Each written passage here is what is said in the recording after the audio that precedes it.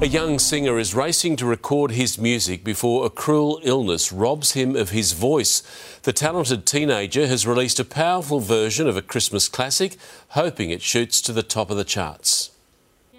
He's a Christmas ambassador with the voice of an angel. So this is Christmas. Duchenne muscular dystrophy has stolen Dylan Marguccio's muscles and mobility, but his talent is sending a powerful message. Just to get a bit of awareness out there for muscular dystrophy and for kindness and peace. The Year 12 student has teamed up with a top sound engineer to reproduce John Lennon's 1970s classic, Happy Christmas, War is Over.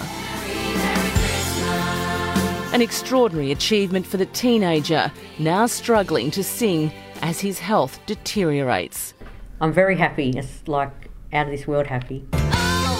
Dylan won the hearts of Australians 3 years ago on The Voice. I just want to show people that anyone with a disability can do anything. He hopes the nation will rally behind him again and help make his cover a hit and a legacy. It's getting really hard now.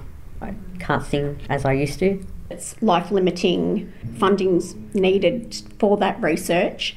It's hoped Dylan's song will help find a cure, and it's now available on Apple Music and Spotify for pre-purchase. Jackie Quist, 7 News.